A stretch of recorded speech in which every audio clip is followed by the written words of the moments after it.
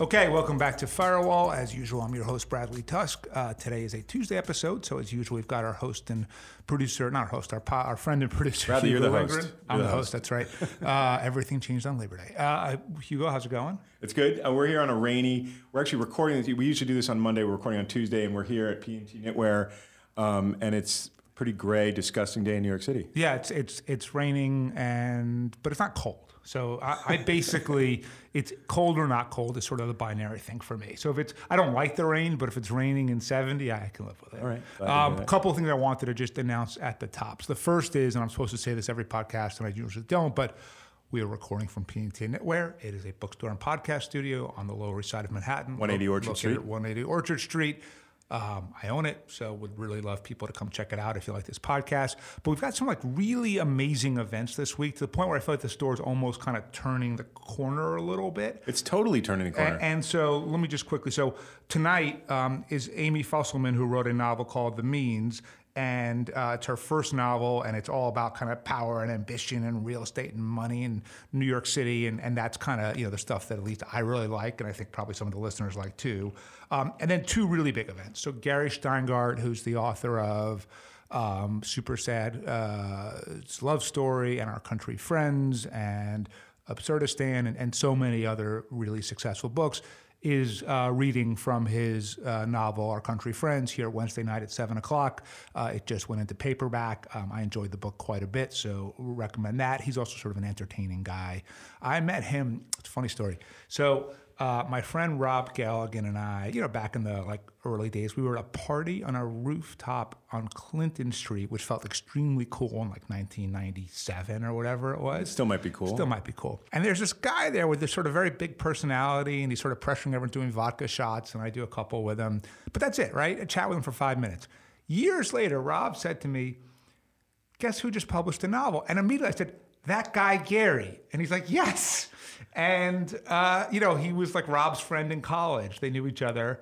And I don't think they really... So you knew who he was talking about, even though it was years later? Yeah, because I'd met the guy, but he was such a big personality that it stuck with me even all those years later. And the fact that he has so much to say in his books, even though they're kind of all say the same thing, is not surprising. And then plus he lived on our friend Tom and Amber's floor. On their floor, that's right. Right, so they lived right down the hall from them. Yeah, and he was constantly stealing their packages. He wasn't doing that. True. And then the 800-pound gorilla, Jennifer Egan, is here on Friday night.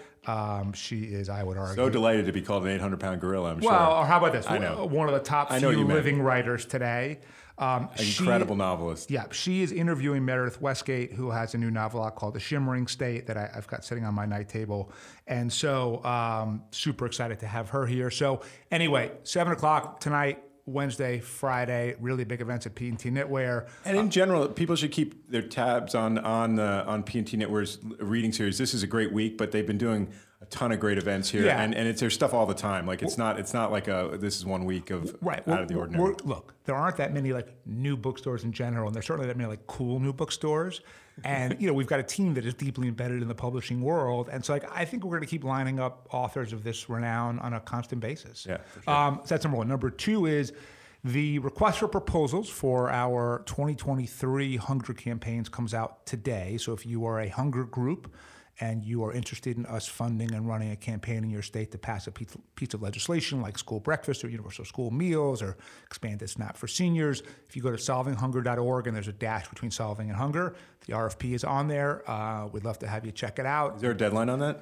Yeah, but I don't remember. I think it's maybe the end of September. Okay. We're going to have Lisa, who runs the Hunger campaign. We'll have Lisa Quigley on to sort of talk through it. Right. But basically, we pick 4 or 5 states a year where we say, okay, we're going to run campaigns in these states. And typically we pass bills about 80% of the time. So if you applied, if you are selected, pretty good shot that whatever it is you've been trying to achieve will be achieved. You can help her. Number 3 is, and I haven't talked to them yet, a call is being set up, but the Conservative Party in the UK use mobile voting as one of their forms of voting in their primary elections or their whatever they call it there on Sunday. And from all accounts, and I keep going online to try to find problems, went totally smoothly, right? People might not there's a lot of complaining in the U.S. papers about who they picked, right? And the Washington Post was bitching and moaning about it all morning today. But independent, I have no idea if Liz Truss will be any good or not. What you read is not super favorable. But if the Conservative Party successfully used mobile voting, I know our critics will just try to ignore it or find some way to diminish it, but it's a big success and it's a big proving point. That's fantastic news. And you said you have a call with them to talk about how they Cristobal's working on, Cristobal Alex, who joined us out of the White House a couple months ago, obviously has great connections in that way. So he's setting up a call with, I want to talk to whoever ran it for the Conservative Party, not the head of the Conservative Party, and just see what they did right and what they felt like got wrong and offer them our technology. We're still on pace to be done by the end of Q1 of next year. And my plan is to make it open source and free to any government that wants to use it. That's great. So Bradley, today we're going to start with some sort of, we're going to talk about two main things. We're going to talk about the no labels political movement and their idea of sort of getting another candidate in 2024. Should there be a stark sort of ideological choice between probably Trump and then maybe someone on the far left for the Democrats? Right. So we're going to talk about that, and then we're also going to talk. You've been visiting colleges with your daughter Abby, so you have some thoughts about that that we're going to get to after this. So let's start with no labels. So there was a column by David Brooks last week where he gave this pretty favorable sort of analysis of this idea. I guess we should explain kind of the concept. They're going to sort of clear basically a ballot, like a lane for a. They're going to create a ballot line so that should the dynamic be, I'm making this up, but Trump versus AOC or something like that.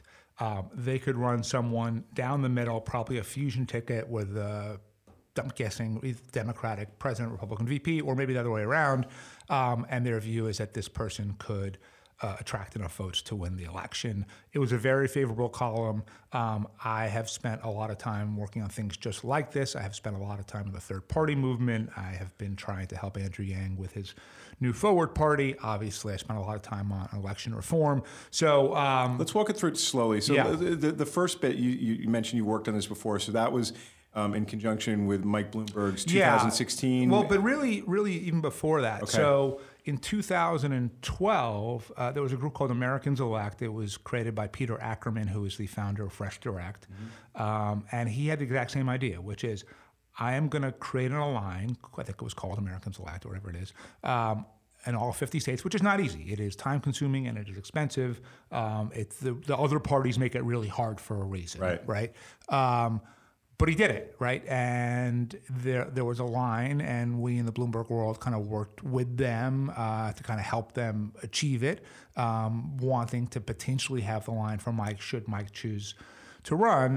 When it was, Romney, Obama, there was really no need or argument for Mike to run. They were both kind of, turns out, relatively centrist compared to where we are now. And there was no real path for Mike.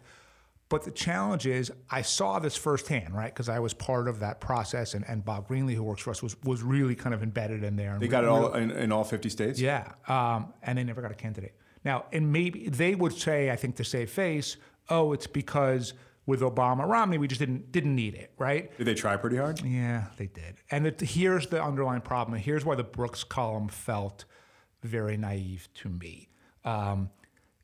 In theory, there are dozens and dozens of impressive or successful people in the world that we can name who we think, of course, everyone would vote for Mark Cuban for president, for The Rock for president. Remember, everybody was excited about Colin Powell. Oprah Winfrey, Colin Powell, all these people. But the reality is incredibly different. So even if there is a focus group or a poll that shows that 80% of Americans are, open to voting for, I don't know, Cardi B for president or whoever they would like. That's your candidate, I know that. Yeah, exactly. Their best day is their first day, right? Because everyone's excited, because everyone hates the current political system, everyone loves celebrities, and then it all goes downhill from there. And they didn't get to where they are by being stupid, right? And most of them know what they don't know well enough to recognize, hey, if I plunge headfirst into this field, there's an incredibly high chance that it will be an embarrassing debacle, and I don't want that, right? So attracting an actual candidate who will put their reputation, their career, their money, everything on the line for a highly improbable third-party victory is extremely difficult to impossible. Now, did Trump change that? Because when Trump first starts talking about running, he looks like the classic bullshit candidate, guy who's just doing it to boost his ratings on TV or sell his condos or whatever he's going to do. And he obviously blows the field away in the Republicans. So does that change like someone's thinking a little bit? If the third party, okay, so let's go back to 2012. You have Obama and Romney, both seem like reasonable people. I mean, Trump talked about 2012 too, didn't he? Or did he not? I'm sure he hates all of them. But yeah, if the country were where it were in 2016 or today, and some incredibly powerful demagogue came along on a third party line, would they stir things up at least? Yeah, look, Ross Perot, who wasn't even a demagogue, but had a lot of money and a kind of impressive bio, stirred things up in the 1992 election, certainly impacted it and helped send it in Bill Clinton's direction. But keep in mind, the Ross Perots of the world, they don't like to lose, right? They don't run just to make a point or, to try to help influence something. They run because they want to win whatever it is. And even Ross Perot still lost by, even if he got 22%, he still came in third by a meaningful amount. And so, realistically speaking, that first day is the best day, and kind of you always go downhill from there. And the media, which may do everything they can to bait you into running because they want the narrative, they want the drama. The minute you announce, they're fucking coming after you, right, with everything they possibly got. And a Hollywood person, a Wall Street person, they may think that they work in a really tough industry, but they've never had political style oppo done on them before, with no standards. The incentive for a campaign is to put out every bad thing about you that they find, right? In the other businesses, it's leverage, it's threats, it's hinting, it's this, it's that. They just throw everything. Throw all of it, right? So you have, in this case, you have 2 campaigns trying to kill you, plus an entire press corps. So, and zillions of advocates and funders and everything else. So I genuinely believe that even though no labels, if you raise enough money, and it sounds like they've raised a decent amount already, you will get the ballot. 70 million, I think, or that's their target. Like 47 out of 70, something like that. Right? So 70 is enough, right? Because in 2016, when we were thinking about running Mike as an independent candidate, I didn't want to bother with Americans Elect and all that stuff. It was just it'd be faster to do it ourselves. And because Mike made his decision so late in the game, really we were the only ones that could have pulled it off. It's a money thing and it's an organization thing. If you have the money and the basic political talent and common sense, you can get on the line in all 50 states, but it is at least a $50 million expense. And so is it possible that no labels gets on the line in every state? Yes, although would you choose to spend all that money if you don't know that you have a really good candidate? I'm not sure. It may not be the smart thing to do. But even if they get someone, I just, absent a really crazy dynamic in the general election for 24, it's hard to see them being able to attract anyone halfway decent to run. And the other piece is this. Joe Biden feels like the nominee, right? Democrats are basically backing off this notion that someone else is going to run in his stead. He's had a couple of wins recently in Congress. He made that insanely partisan, I didn't watch it, but I read about it, but insanely partisan speech the other night in Philadelphia. Do you feel like that's the sort of threat to democracy angle that no, they're... that's about, look, no, yes. But do you think it's good politics on his part? Never mind. Yeah. So all of his, I'm trying to protect our, it's all bullshit, right? Yes, Donald Trump is terrible for democracy, no question about it. However, Joe Biden made that speech because it's good for Joe Biden, not because it had anything to do with democracy or the country or the general well-being. And it's not to say that he doesn't on some level care about it, but he is a politician, which means out of 100 things, the first 99 he cares about is Joe Biden. And maybe at number 100 is the state of our democracy. But it was a very partisan, very political speech, which really does imply he's planning on running. And from everything that I hear, he's planning on running. Now, he's old, so could he break a hip and everything changes? Sure. But assuming that he is physically capable of doing it, I think he's going to be the nominee. I don't think anyone's even going to primary him. That's interesting because that was my next question. I agree completely. This idea that he would not run after this career, and it would have to take something significant, major for him to change his mind. If Hunter Biden is guilty of the things the New York Post screams every day and actually gets indicted, that could do it. But again, is a Biden Justice Department can even pursue that? That probably not, or at least not till after the 2024 general election. I think he's running. And look, given that the Republicans are going to capture at least one chamber of Congress, and I know there's some sort of optimism on the Democratic side that now maybe they'll hold the House. They're not going to hold the House. The math doesn't even come close to working on it. It's, in a weird way, he may be a better option than someone who is highly ambitious, which he's not, or highly ideological, which he's not, because anything that you do get done, which will be limited, but has to be done in a bipartisan manner. And Biden is still, he has a history when he was in the Senate of working pretty well with the other party. And so he might be the best suited person anyway. If what you care about is actual progress and things getting done, he very well may be your best bet. It looks to me like No Labels is kind of a Band-Aid or an attempt at a Band-Aid. So, but there's a lot of money there. There's some serious backers. Is there a way of using that energy, that money, those resources in a more meaningful way to accomplish the same goal? Yeah, look, so like, as we've talked this podcast a million times, so I've looked at this and worked on it from every angle, from creating and running third-party candidates to, open primaries and juggle primaries and top two and redistricting and ranked choice voting and all of these things. And the reason why I have put my time, my money, and my reputation behind mobile voting and have spent a lot of money and taken a beating publicly for it is because I truly believe that the only way to fix the system, and I'm sure the listeners are tired of hearing me talk about this already, is through significantly increased primary turnout. And the only way to do that, based on my experience in technology and venture capital, and look, I am the only person that I'm aware of that went from working in politics on all of these issues and working in government at really high levels to then becoming a venture capitalist and seeing firsthand what happens when you put an Uber online, a Roman online, a FanDuel online, whatever it is, how consumer behavior changes and adapts very quickly to account for the internet and for the increased convenience and access. So based on all of my experience, the only thing that's going to work is structural change by making it easier to vote. So what could those people do? Yeah, they could. I've been the sole funder of mobile voting to date. I'm going to run out of money pretty soon. Not that soon, but I would love to have some help. So yeah, if you are a No Label supporter listening to this and you actually want to achieve something, give me a call. What happened to the Fresh Direct guy? Did he just give up after 2012? I think he might have died. I'm not sure. But his son, don't say that. I'm not sure. Maybe he didn't. It's terrible it must be so terrible when you're sort of like work kind of slightly famous and then people say that you're dead publicly and you're like, I'm not dead. Yeah. But his son, you may have heard of, Elliot Ackerman, who's an excellent novelist.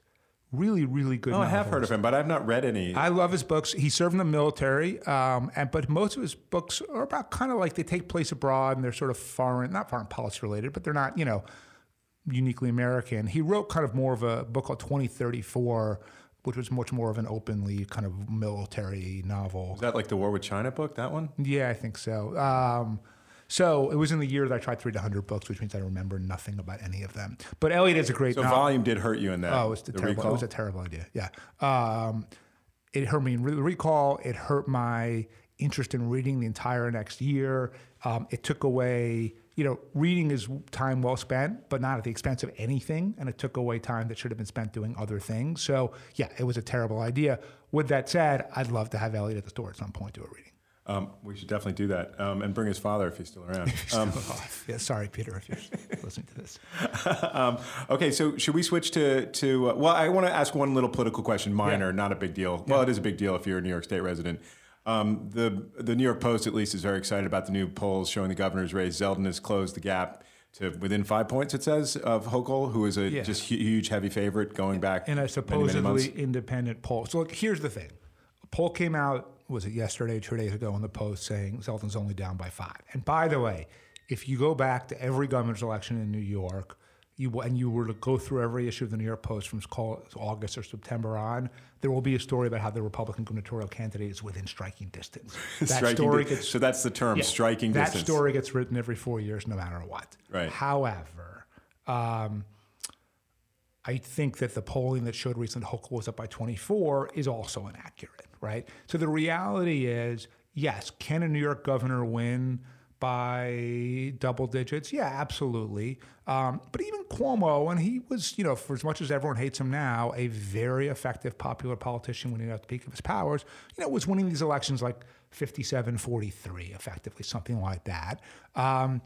And It's still going to be a much bigger Republican year because Republicans are much more motivated than Democrats. Yes, choice does help in the other direction, but also choice is not going to be outlawed in New York, so I'm not sure how much of a motivator it'll end up being at the end of the day.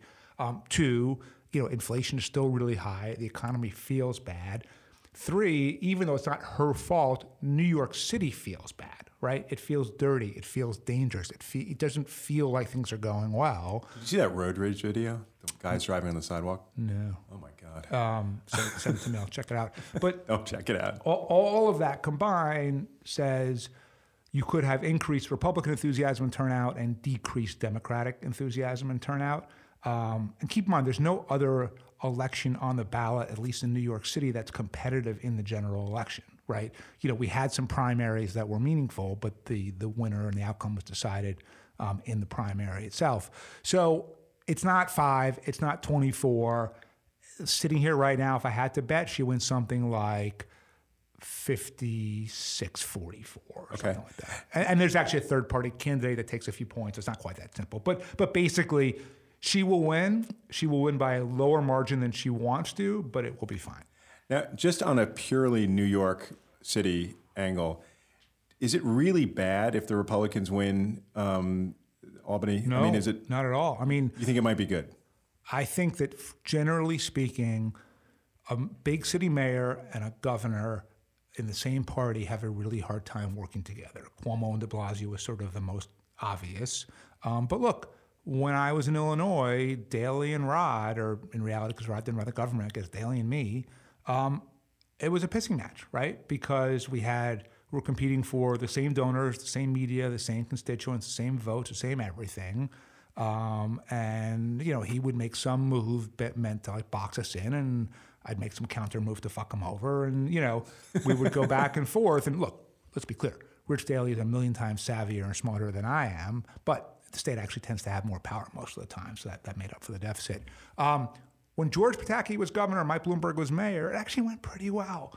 I guess in that case, they were both Republicans, but Mike wasn't really anything. But when you have a governor of one party and a mayor of the other, it's much easier for them to work together because they're not competing for the same things. By the way, same thing in the Senate.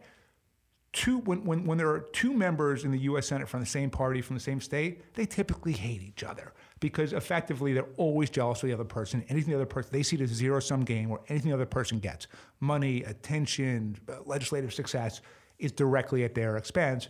Whereas, again, if you have one Republican and one Democrat, they're sort of living in different worlds. And as a result, they get along. Like, for example, I think as you know, Shelley Capito, senator from West Virginia, her daughter works at Tusk Holdings. Right, her good friend is Joe Manchin. Yeah, and when I was meeting with Joe Manchin about school meals, do you know who I had call him to sort of help kind of pave the way a little bit?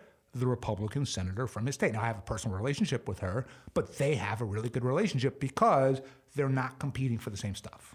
So Adams secretly wouldn't mind if Zeldin was elected? Oh, I don't think so. Look, Mike Bloomberg constantly kept the Republican Senate in the majority, right? Funded all of these campaigns to keep Joe Bruno and Dean Skelos, who both had their issues, but in charge, because otherwise shit moves so far to the left that you can't police any longer. You can't run schools well any longer. You can't run the government well any longer. So you're not going to have, obviously, a Republican legislature in Albany this year. But do I think that in some cases, if Eric Adams were being fully truthful, now he may like Kathy Hochul personally, he may dislike Lee Zeldin, I don't know. So maybe that in this case, he personally would prefer Hochul. Right. But conceptually, and by the way, Andrew Cuomo used to privately say that he would prefer a Republican Senate, right? Because then everyone's divided and he has more power. And so, yeah, overall, it probably would be not bad for New York City if we had a Republican governor. With that said, I think Zeldin seems a little crazy. He's definitely a Trump supporter. Hochul has been steady and solid, and her team is steady and solid. I'm certainly going to vote for her, and I would encourage people to do so. College tours, you were in California last week? Yeah, so I want to talk about this from two different angles. One is just the experience as a parent of taking your kid to colleges, and I think you've had this as well. So not really yet, but we're getting there. We've talked about it, but not the official stuff that you're already doing. Right. So, and then the second is just generally speaking, my views on college and graduate school have evolved a lot over, I'd say, the past decade or so. And, I think we should talk about them because it really does impact how you think about where your kids should go to school and how much you think that matters or doesn't matter. So the first part is the college tour experience itself. It was great. So Abby has this sort of fascination and love with Southern California. She's always wanted to go to school there. Because her dad was always talking about the weather? Probably. She definitely does not listen to Firewall. That I can assure you. That hurts my feelings. Yeah. So she's always wanted to. Her grades are not great. So she's not going to a top school. She's a bright kid, though. She's a very bright kid. She goes to a very, very good school. But it is exceptionally competitive. And also, being a rich white girl is not exactly a competitive advantage for applications, which means, she's not a place kicker or a long snapper? Yeah, none of that stuff, right? Okay. She's not a rower or any of that stuff. So she's playing JV volleyball this year in 11th grade. So that tells you something. But to her great credit, she doesn't care, right? All she wants to do is go to a place that she finds comfortable, that she finds intellectually stimulating, that's an environment that she wants to be in. And as long as that's the case, she's going to be happy, which is all I care about. And so we looked at 5 schools in LA to varying mixed degrees of success. You want to rank them just in terms of what Bradley Tusk liked, or is that maybe inappropriate? Well, I'll just go through them. Okay. No, I have a preference of them. But so the first day we looked at Scripps in Pitzer, that's part of the Claremont McKenna School of Colleges, and there were a few things that were problematic. One is it's pretty far away from Los Angeles. It's in San Bernardino County, I think, and there was no traffic because it was the week before Labor Day. It was a long-ass drive. It was still an hour 20, hour 30, right, from LAX. And that, I got to imagine, is easily 2 hours when traffic is normal. So one, you're not popping into LA for lunch.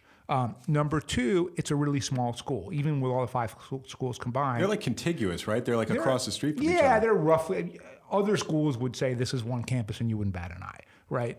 In their case, it's 5 campuses. But it still felt very small. And the other problem was, and this is not an indictment of the school itself, but they weren't offering tours. It was self-guided tours.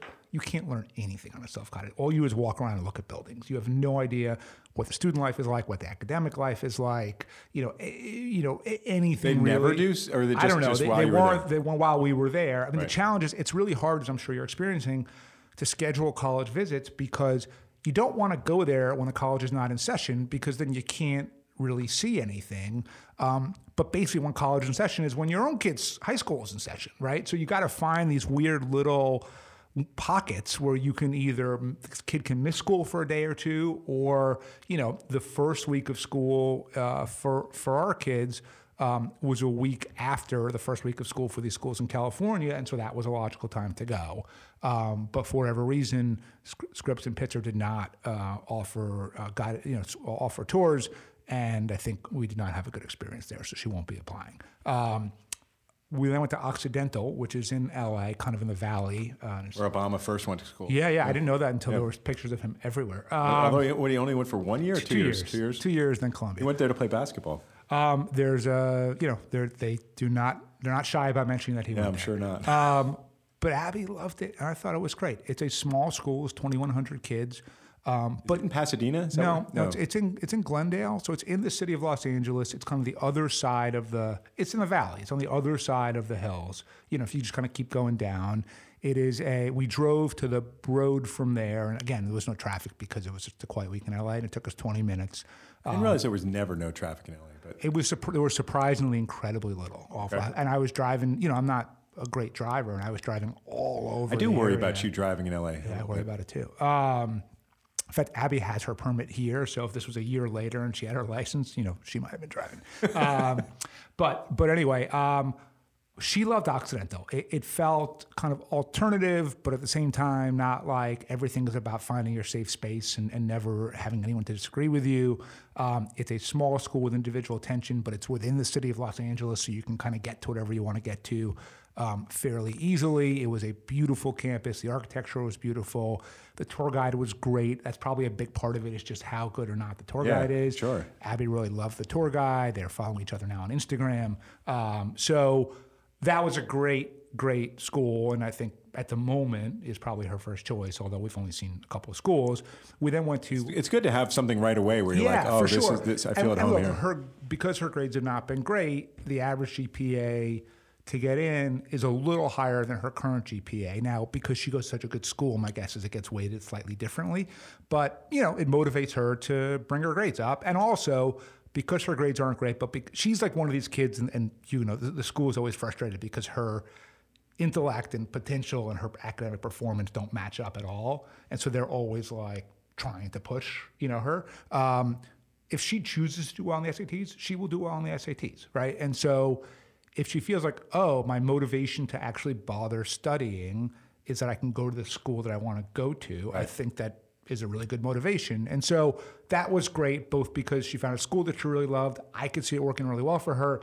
And I think provides a little bit of motivation without hopefully the kind of pressure kids are feeling that I think is ultimately counterproductive and harmful. We saw two other schools. One is Chapman, which is in Orange County. In fact, apparently at night you can see the Disney fireworks from one spot on the campus. It was very nice. It's a mid-sized school, about 8,000 students. A little more mainstream than I would have thought she would have liked. Like a third Greek. It's in Orange County. It didn't feel like Occidental for sure. You mean a third in fraternities and sororities? Yeah. Right. Not of Greek or everyone there's named Dimitri. But she liked it, and I think the tour guide the kid was amazing actually, and he did a great job selling the school. And kids were walking around seeming happy, and sure, if that's where she wants to go, that would be fine. So that's still on the list? Yeah, and I think even though it's also not that close to LA, it's a little closer than the Claremont colleges, but more important, it's 8,000 people, so it feels bigger, right? And then the third was Loyola Marymount, which is a Jesuit school right in LA, right by LAX in what's called Playa del Mar or some neighborhood. Playa Vista, something like that. Yeah, Playa Vista. So drive past it all the time. Right, on the way to because it's airport. sort of near, right, LAX, Santa Monica, Venice, Manhattan Beach, all that stuff. And also 8,000 students, but in the city for sure. Not urban campus, because much of LA is not really that urban, and it's actually a gorgeous campus. And she really liked it. Again, we had a great tour guide. It was, kids seemed happy. Now, it's a Jesuit school, and so we did ask a bunch of questions of like, well, how religious is it, right? And Abby said to the tour guide, I'm Jewish. Am I going to have to go to Mass every day? And they're like, no, you don't have to do anything. So if it's just based on the principles of Jesuit education, overall, I don't think that's necessarily so bad, right? There's a ton of Jesuit schools that are like some of the top-ranked schools in the country. Correct. So she really liked that one too. I still think that maybe a slightly more alternative, smaller environment with more individualized attention might be better for her, but I could see her going there as well. So we've now got 3 schools on the list that she really liked, that I think would all be just fine, or if not even great for her. That LA, although far, is sort of easy to fly to, so I can go visit as much as I want, probably more than she would like. I think a P&T knitwear in the area is in the cards. It might be. We've got to see. I have to stop losing so much money on this one first before I lose money on another one. So that's the sort of R specific. But I think kind of what I want to talk about more broadly is sort of what does it matter where you go to college or not? Right, and I grew up in a first. Matter to who? What do you mean? Just to employers, or does the premise that is given in lots of schools all over this country is, if you want to have a successful and happy life, you need to go to a great college. Right, it is what puts you on path to victory, and I grew up in a family that completely believed that, first generation American. My parents did go to college, but it was, they were commuters to Brooklyn College, so it was not sort of the normal college experience.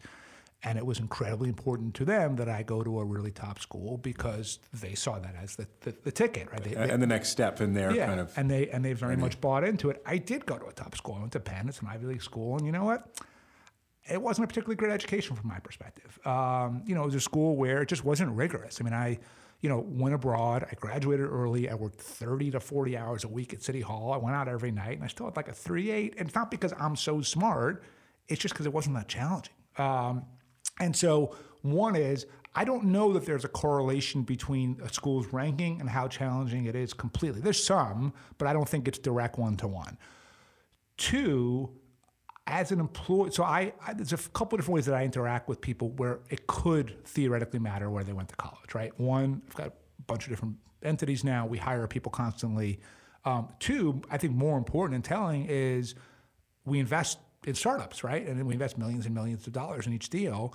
And I never ask where the founder went to college, even if they're 26. Do they ever talk about it? Some people put it in their deck, and I kind of think they're douchebags when they do it. It's always Harvard Business Stanford, School? yeah, something like that. It always biases me against them. So ultimately, I am putting real money, including my own money, because there's a GP match, and it's how I make a living, into these people without ever once wondering, asking, or caring, where did you go to school? Right? And so to me, that's pretty telling, right? So if I'm not asking it about my potential employees and I'm not asking it about my potential founders, that certainly says something to me. So that's number two. I will say this, though. I mean, I don't know everybody who works for you, but a ton of them went to really good schools. A lot did, but a lot didn't, right? And, without sort of getting on here and deciding who I mean, Chris Coffey, who's the CEO of Tough Strategies, didn't go to college. He went to GW for 1 year, and then he worked on the Bloomberg campaign in the summer of 2001. Mike won, and he never left. And guess what? He's vastly more qualified to run Tough Strategies because of that. Jordan went to Florida State. His dad was head of the physics department there. He had a full ride. He got his MBA there as well. Jordan's a fucking genius, right? Our listeners know that, right? Florida State's not also, he's going to be on the podcast week after next. Yeah, right. I mean, and Jordan's Florida State's not considered a top 10 or 20 school or anything like that. Bob went to Yale. Shelley went to Duke, but Megan went to Mount Holyoke, Michaela went to Colgate. So all good schools, but it's not like we only hire from the Ivy Leagues, right, or Stanford or whatever. I don't think we have anyone that went to Stanford. And so you're biased against Stanford. No, actually, I'm biased against Yale. Yale is the school I don't like the most. It just feels the most like elite, self-righteous, left-wing, like entitled. And by the way, Bob is none of these things seriously. At all. He's like the least like that. And by the way, my friend Rob Galligan, who we were doing shots with Gary Steingart on the rooftop in Clinton, they also both went to Yale. So my actual anecdotal evidence may not support this. You just don't like the vibe. It just, like, whenever I think about, like, for example, people who criticize mobile voting, who are like the paper ballot only, inside the Beltway elites, and they write white papers and they go to conferences and all this shit. And they all went to Yale? Yeah, they went to Yale. And none of them ever had a real fucking job in government or politics. But they've all been told their whole lives how brilliant they are. And because they've never actually accomplished anything real, they're super bitter on top of that. Overall, one, my own experience did not say that there's a strong correlation between a school's ranking and its actual rigor.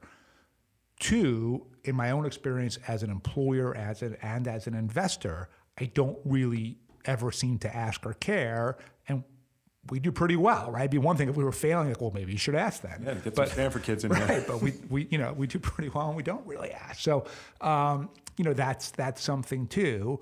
And then number three is, because I try to think critically about my own assumptions. So where does it matter?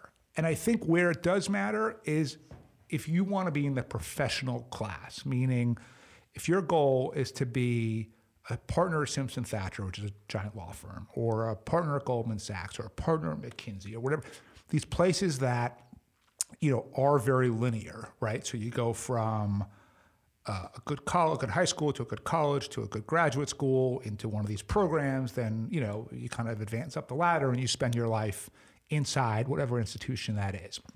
If that is your goal, then yeah, I do think going to a good college helps you with that. Although again, you could go to a lesser ranked college, get a 4.0, go to a great law school, business school, whatever it is, and still get those jobs. But nonetheless, I think it matters for that. But that's linear success. We talk about this a lot on this podcast. If you're not interested in linear success, if you're interested in nonlinear success, which means exponential results based on really new ideas and risk-taking, that's the worst possible path, right? Because, yeah, the partner at Simpson Thacher making $5 million a year, is at the height of his profession or her profession, and they did that. But you know who really makes fucking money? The plaintiffs' lawyers who are doing mass tort cases, and they probably did not go to anything close to, an Ivy League college or law school. Or in business, do the Goldman Sachs partners do really well? Yeah, but you know what I've learned now that I'm in finance? They're kind of the low end of the spectrum, right? The people on the buy side, the hedge funds, the private equity funds, the venture funds, that's really where the real money is. If you're working, at a bank, yeah, you do really well. And I guess if you're the CEO over time, it adds up to quite a bit of money. But their support, their staff, that's their job. Well, I mean, so my point is, if you want to be staff, because the reality is, who I don't deal with in my jobs typically?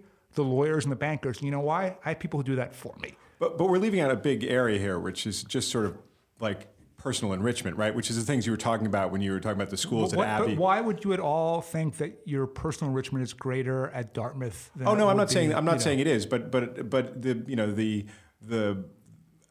academic standards at a school, the higher they are, depending on what kind of student you are and what you want. Like going somewhere where there's a great philosophy department, if you're really into philosophy, it does matter, right? I had dinner with some friends in LA the other night, and their daughter joined us. She's starting at UC Davis this week. And she turned down Berkeley. She got into Berkeley. And, Berkeley is certainly a much higher ranked school than UC Davis, but she's interested specifically in marine biology. And UC Davis has an amazing program for that. And to this kid's great credit, because her parents admitted, of course we want our kid to go to the super prestigious school that costs almost nothing because we're California residents, right?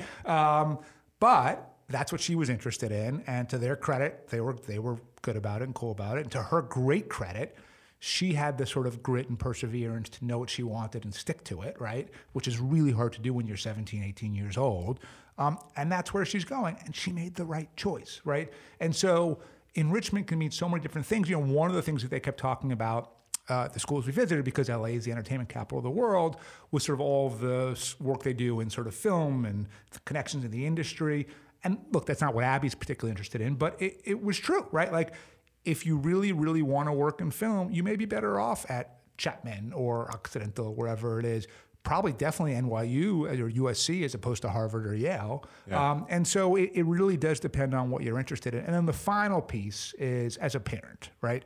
The amount of pressure being put on kids to get really high grades so that they could get this winning ticket to life that turns out is not a winning ticket. And at best, it's a winning ticket to a miserable fucking job at a law firm. It's so intense, and they put so much pressure on themselves. And we live in a world where eating disorders are so predominant. Girls cutting themselves are so predominant. Teen suicide is so predominant. Alcohol and drug abuse is so predominant that if you think that there's no correlation between the pressure these kids feel to get good grades in school so that they can get into a really selective college and all of these manifestations of it, you're out of your fucking mind. And so in order to basically convince kids to put so much pressure on themselves that they hurt themselves in different ways, so what? So they could go to the number 14 ranked school instead of the number 36 ranked school, and that's going to do what for you? Nothing. Bradley, well said. We just to remind you, Jennifer Egan and Gary Steingart at the at P&T Knitwear this week, and we will be back on Thursday. Cool. See you guys.